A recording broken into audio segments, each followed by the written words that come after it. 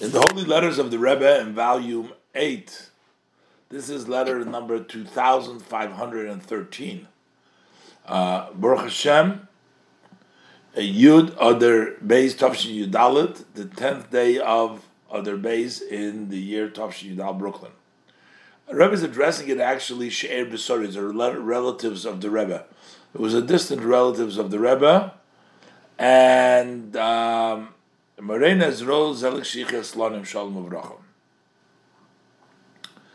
so, I guess, the previous Rebbe was very instrumental in having people do the Tehillim.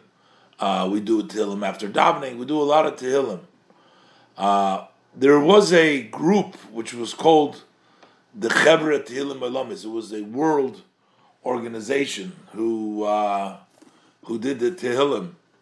So the Rebbe says, so apparently he wanted maybe Chabad or the Rebbe to sponsor, or I'm not sure exactly what he was asking, but the Rebbe says, for various reasons, it's difficult to enter into new expenses. As far, I'm assuming, as far as supporting this organization, which is the Chevra Tehillim Olamis. However, since my father-in-law, the Rebbe, with all the titles, it was very dear to him, this idea, the Tehillim, I guess, very, so the Rebbe says, for sure you will find ways to bring it down in a minimum of expenses, and that they should, and he should say Tehillim at least sometimes in the week. I'm not sure who is the one that is saying Tehillim, and this is times of the week. I'm not sure exactly. So the Rebbe says, for sure, based on the tradition of Yerushalayim, the holy city, over there, that all those who sat and studied in the Beis Medrash, so the Rebbe says, so you have they had many ideas. So in other words, people did not just belong and do one thing. The people in Beis Medrash had various different ideas, different yeshivas. So the Rebbe said also in the above, you should add to the saying of the Tehillim, those who learn Chassidus in our yeshiva and in our institution. So apparently, they wanted to combine them together with the other people that are saying Tehillim, and the Rebbe is saying that also to combine the people of our yeshivas and our institutions, that they should also be combined. I'm not sure. Maybe each participant had to pay in or something. I'm not sure exactly. Besides the fact, the Rebbe says that if you have more people, it would be less expenses. But main thing the Rebbe says, those who occupy themselves in the inner part of Torah, which is Chassidus in the yeshivas, that the Chabad yeshivas, so also the prayer is more acceptable. So therefore, the Rebbe is basically saying to get them involved, to those who say Tehillim, also from the yeshivas, from the Chabad yeshivas and institutions. Again, I'm not sure. I need to have still a little bit more background to know exactly what was going on over there.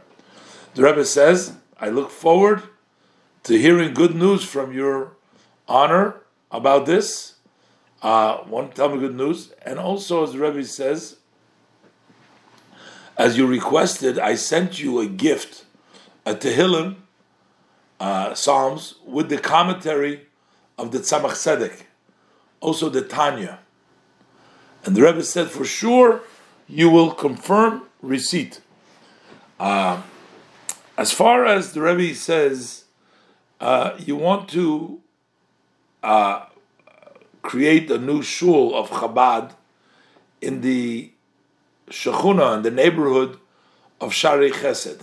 That's a neighborhood in Jerusalem. So he wanted to start a shul over there, Chabad. So the Rebbe said, and ... I'm not sure what it says over there, but then the Rebbe says it's understood that immediately you have to set up also classes for the teaching of Chassidus. You see, this is an abbreviated word.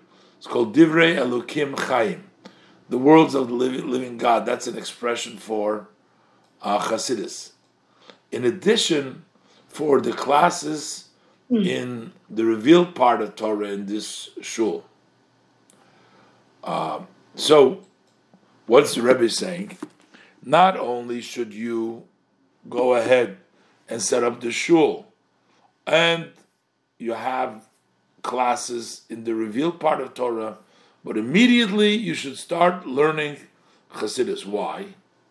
Because the Rebbe says, even though just a shul in the Nusach of Ari and the Alter Rebbe is very great, that is in of itself.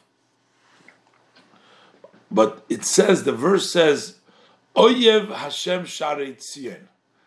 God loves the gates of Zion, and the Gemara Chazal translate that it's Sha'orim that Mitzuyim Balocha, that it is the places, the gate that I have Torah study. You have two gates. You have the gates of Tefillah, of prayer, and you also have the gate of Torah.